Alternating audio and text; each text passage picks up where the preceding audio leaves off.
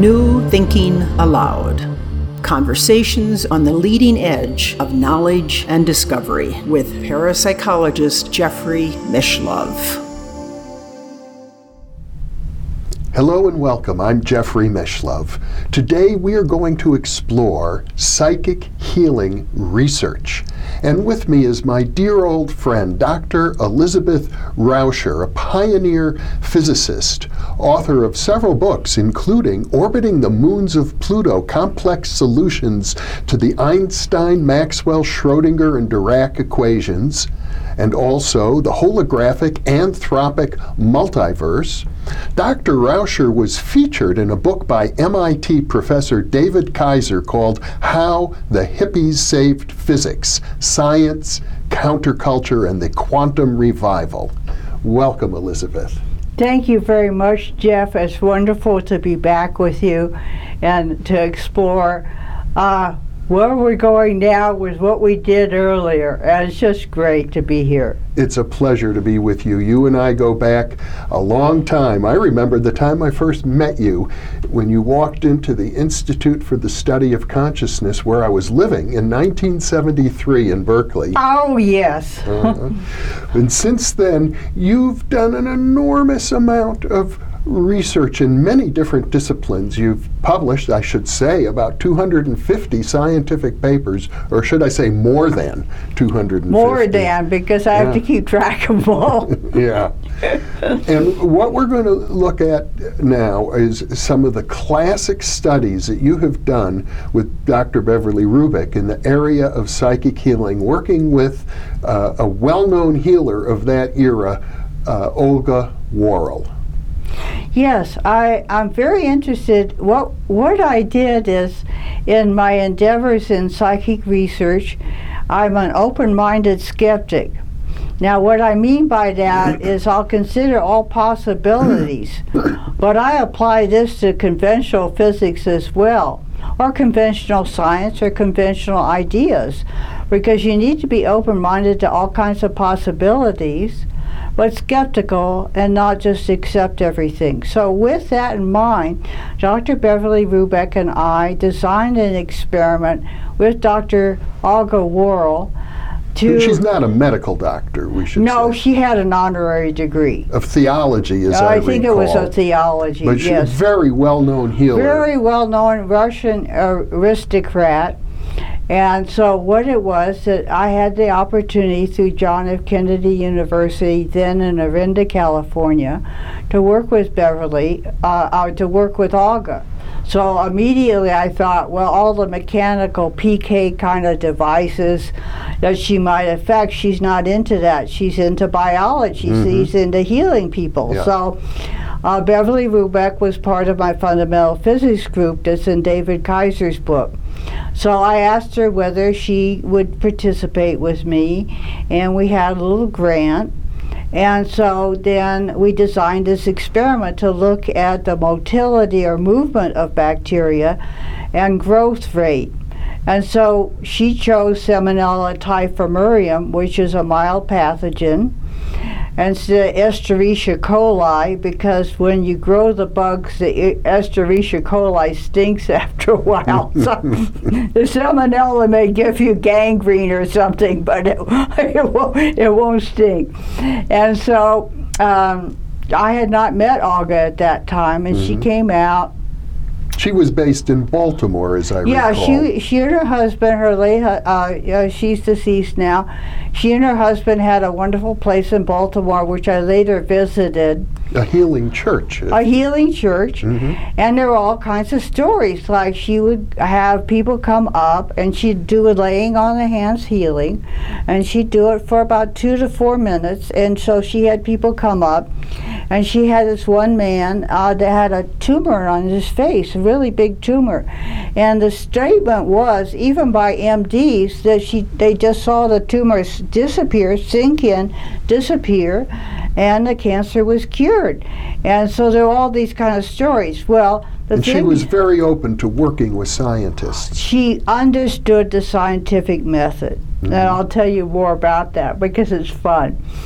But what she what I felt was, instead of working with humans, we were going to do, you introduce a controlled wound, and it's just too complicated.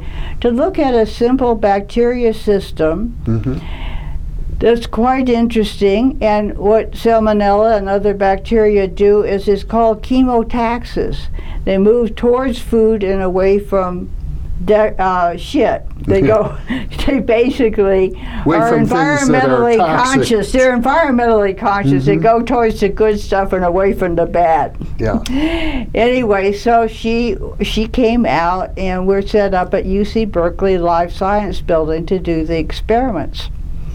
Well, of course, she comes in with her pillbox hat and her mink coat, and we're trying to smuggle her in. So we're trying to throw a lab coat over her. And she comes into the lab, and what we have is a room that's 37 degrees centigrade, which is the optimum growth for the bacteria, and then a control system down the hall that she won't interact with. And she said, well, I hope you got controls, dearie, because that's the way she talked. And she understood to not affect the controls, to infect what she was treating. So we had multiple test tubes sealed against any physical contact.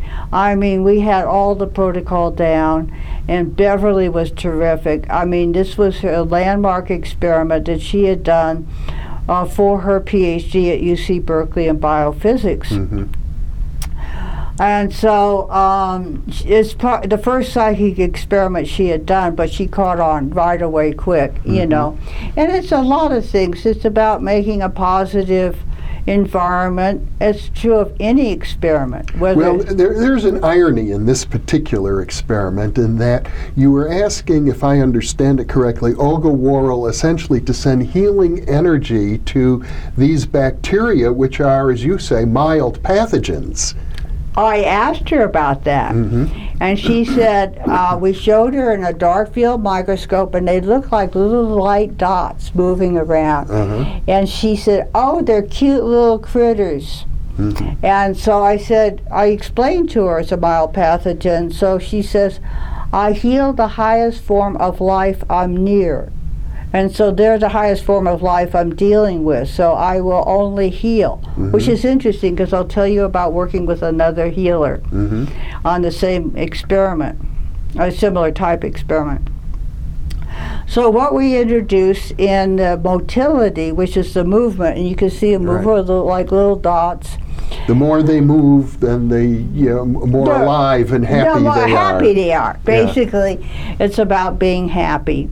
And really the question is there an optimum state of health for any organism? Is there a state in which we're normalized, we're reasonably in good health, our ATP metabolism and everything's working right?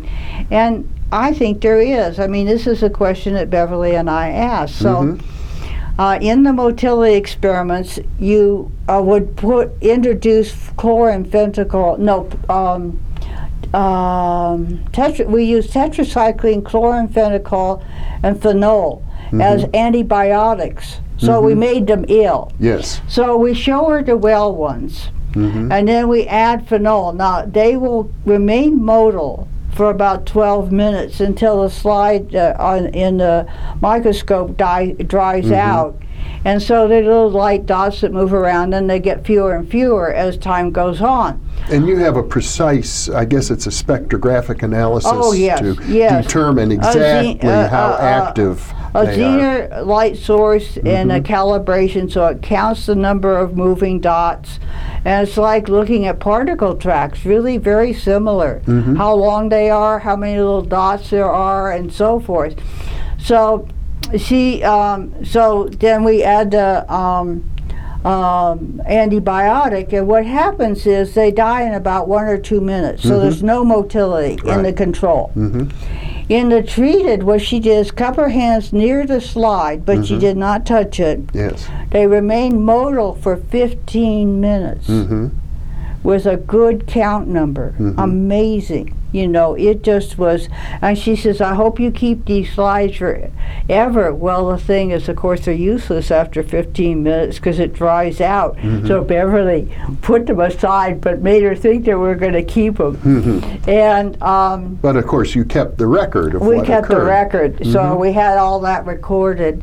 And it's very interesting because motility is fast moving, growth is slower, so you're measuring like the rate of enhanced health as well as the enhancement of the health. So you do different doses of the antibiotics. So in the growth studies, we had sealed test tubes, 3 in the group. They were all coated with the controls coated and the treated coated, and it was really tricky because Beverly and I had a grad student code them, so we wouldn't know when we analyzed the data later whether it was a treated or control. In other words, what we call a double-blind experiment. A double-blind experiment. So motility, in the growth studies, you do about 24, you can do up to 48 hours of growth, which means every hour you have to go to the lab and measure the growth in a spectrophotometer. Now, the first one we used was a nice standard Beckman, which I've used before. Then one time we did 4 major studies with replication in all studies, which is very important. And all the controls were like the background of what's known for that bacteria with no intervention. In the treated sample, she would hold her hands there for 2 minutes for each batch of test tubes. So we had multiple test tubes, so we had redundancy. It took me months to analyze the data, doing little graphs and stuff. And she was very, very cooperative, very patient, and very good at understanding the scientific protocol. So the first one was a Beckman spectrophotometer, and what you do is you take a sample from the test tube at each hour, and then you put it in the Beckman spectrophotometer, which measures the opacity. So the more bacteria, the more opaque it is to the light coming through. So we measured that, and then of course what happens is, if they're well, they grow in what's called the J curve. They start out slow and then they grow really fast exponentially and then top out when they use up their food source. So there's a carbon source in there for them to eat. And of course then, because it's a closed container, there's the excrement, which means that the waste is also influencing, and that's why they top out after about 48 hours. And it's a kind of a opalescent fluid, so it kind of looks nice in the test tubes. So the first test tubes we used were glass. We even used plastic, didn't seem to make any difference. And then we did a dose response. We added like 10 milligrams, milliliters of chloramphenicol, 20 and 40 and different amounts. So of course the more antibiotic, the more sick they became and the harder to heal. So that showed up as correct. And it also matched over the 4 major studies. So now let me just backtrack a little, because I understand that somebody might say, since she held her hands near the test tube, I got an answer for that. there was a physical effect, heat or electromagnetic energy. She had a hidden magnet in her tooth and stuff like that. Okay, what we did is take grad students that were blind to the meaning of the experiment and ran the whole experiment with grad students cupping their hand. We figured they probably weren't healers. You never know. But you never know. But we had them cup their hands and then read the whole experiment with someone naive to the purpose of the experiment to not introduce a healing effect, and they were just exactly like the controls. And there were some interesting predictions, like she said, there'll be extra growth in test tube number 20, dearie. Because that's the way she talked. We took the pill box hat off, a few things like that. But anyway, the first one was done at Life Science, and then I did a next one. We did it at the Lawrence Berkeley Laboratory, and we had a spectrophotometer that was worth about $500,000. And the whole side of a room would be covered with this instrumentation. And all it came down to is the little cuvette holders weren't as good as in the little Beckman, which is about like that. But so the arrow bars were a little bit bigger, but every replication was very well replicated with amazing effects. And if I recall correctly, this experiment, you ran it over a few years. 4 years. We did 4 major studies over 4 years. Like a year apart each? Yes, partly because it was raising the funds. Yeah. And the Holmes Foundation of Los Angeles was one of our funders, which I give them credit for. A very nice group. Related to the United Church of Religious Science. Yes. That's what it was known as then. I think they're now called the Centers for Spiritual Fellowship, or I think so. Yes, something along but those lines. They were doctors and other professionals, so it was a very diverse group. You know, and then of course we reported our findings. But we did 2 more studies. One I had arranged to part of UC Berkeley at the Richmond Field Station. And then this is interesting because, I mean, Olga was great. The only thing we had a problem with is she had to fly first class, which used up about half the grant money. Yeah. But I analyzed the data, and Beverly did a wonderful job. It was a really good experiment. Well, our viewers should know that this experiment, which is now a couple of decades old, it still stands as a classic of research in the field of psychic healing.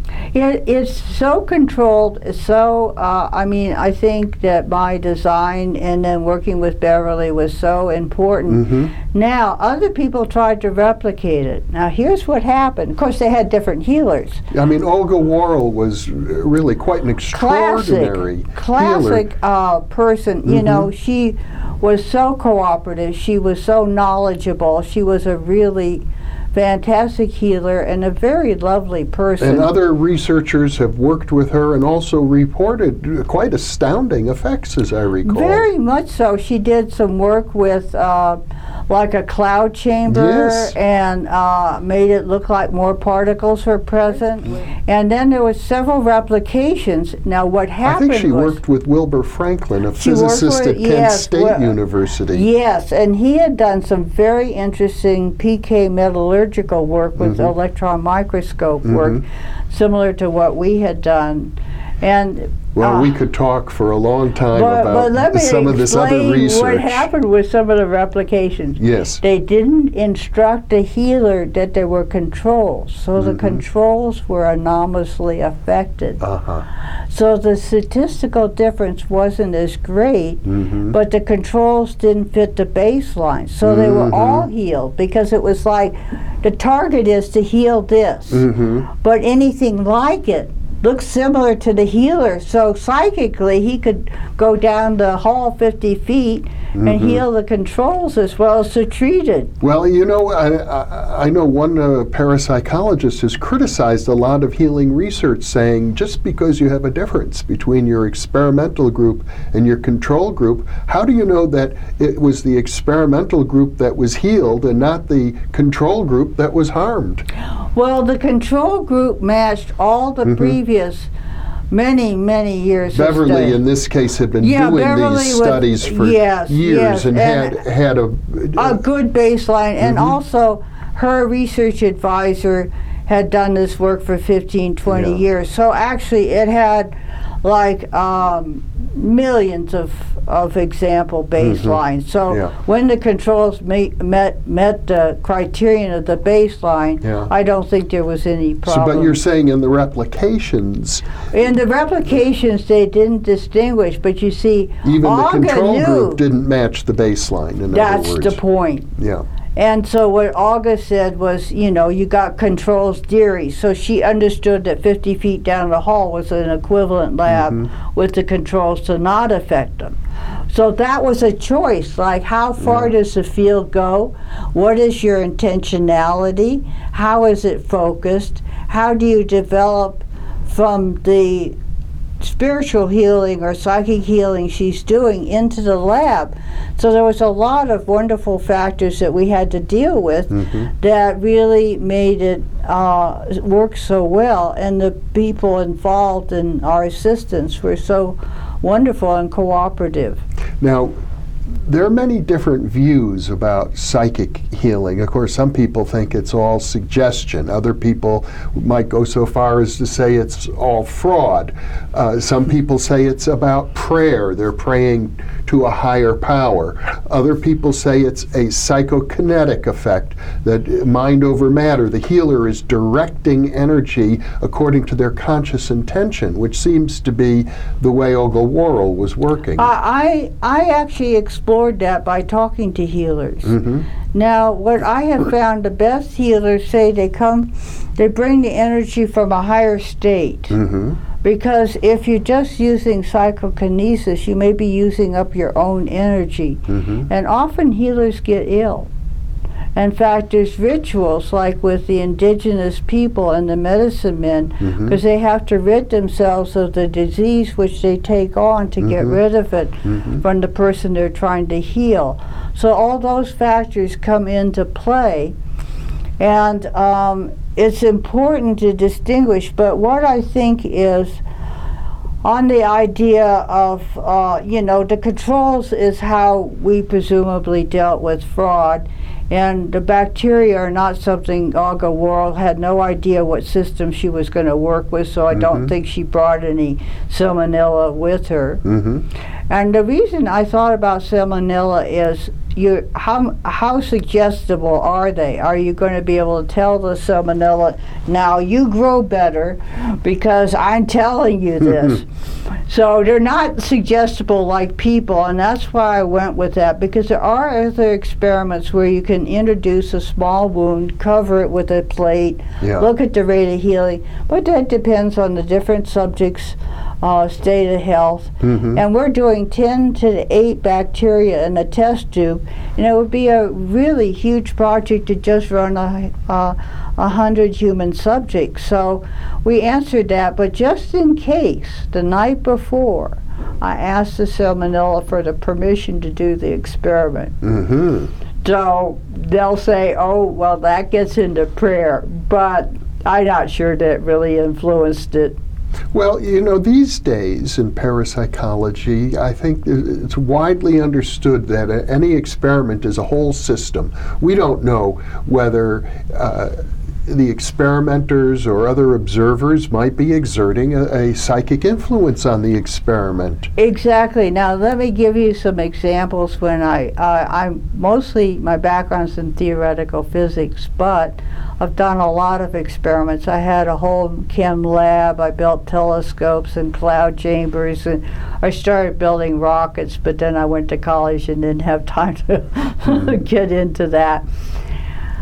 But I've worked with a number of groups, both as a theoretical collaboration and experimental. And my idea with working with the accelerator at Lawrence Berkeley National Laboratory, the Bevatron, which no longer exists, is why not PK a particle? So you need to choose a particle. So I was going to do a Lee Wicks vacuum state, see if I could get the grad students to PK it, and then we get a bigger grant. Well, it was partially a joke. But I did do some experiments with influencing the rate of radioactive decay. And it's like, I think every experiment has a psychic component. Now, of course, electronics, everything is hardened against psychic influence. It's linear. So the more nonlinear a system is, like a living system, the more subject it is to influence by external mind effects. And so what I did is I did a 6-hour experiment, and I'd have them concentrate for 15 minutes, and I have them agree to slow down the rate of radioactive decay. So they all agreed to that. So the effect would be similar. Yes. Then I ran them around the hall so they wouldn't think about it in between, and then do another 15-minute session. So I got about a 4% effect. But there is a literature where there is deviation from the rate of radioactive decay, and it all bridges between about 2 to 5%. It's very interesting. Yeah. With different different ways of doing it. There's now quite a large literature on, on that sort of phenomenon. It's typically called micropsychokinesis. Right. And I would say in the groups that worked at the Bevatron, there were some groups that just clicked. They really cooperated, and they worked well together, and others that didn't. And the difference in all factors, like the background noise and so forth, was majorly affected. I mean, so I'm not sure that you can't do an experiment and completely exclude psi. Because I asked the students and the professors, I said, what's your purpose in doing this experiment, the Bevatron experiments? And they said, I have no purpose. And I said, no, I don't believe that. I mean, you know, like the grad students, you want a PhD.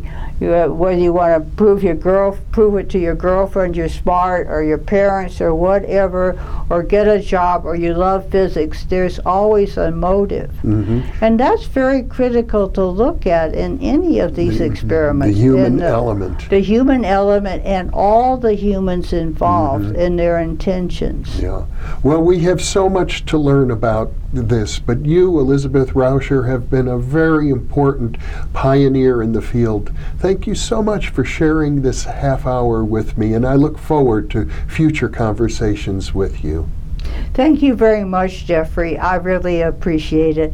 I always enjoy talking to you. And thank you for being with us.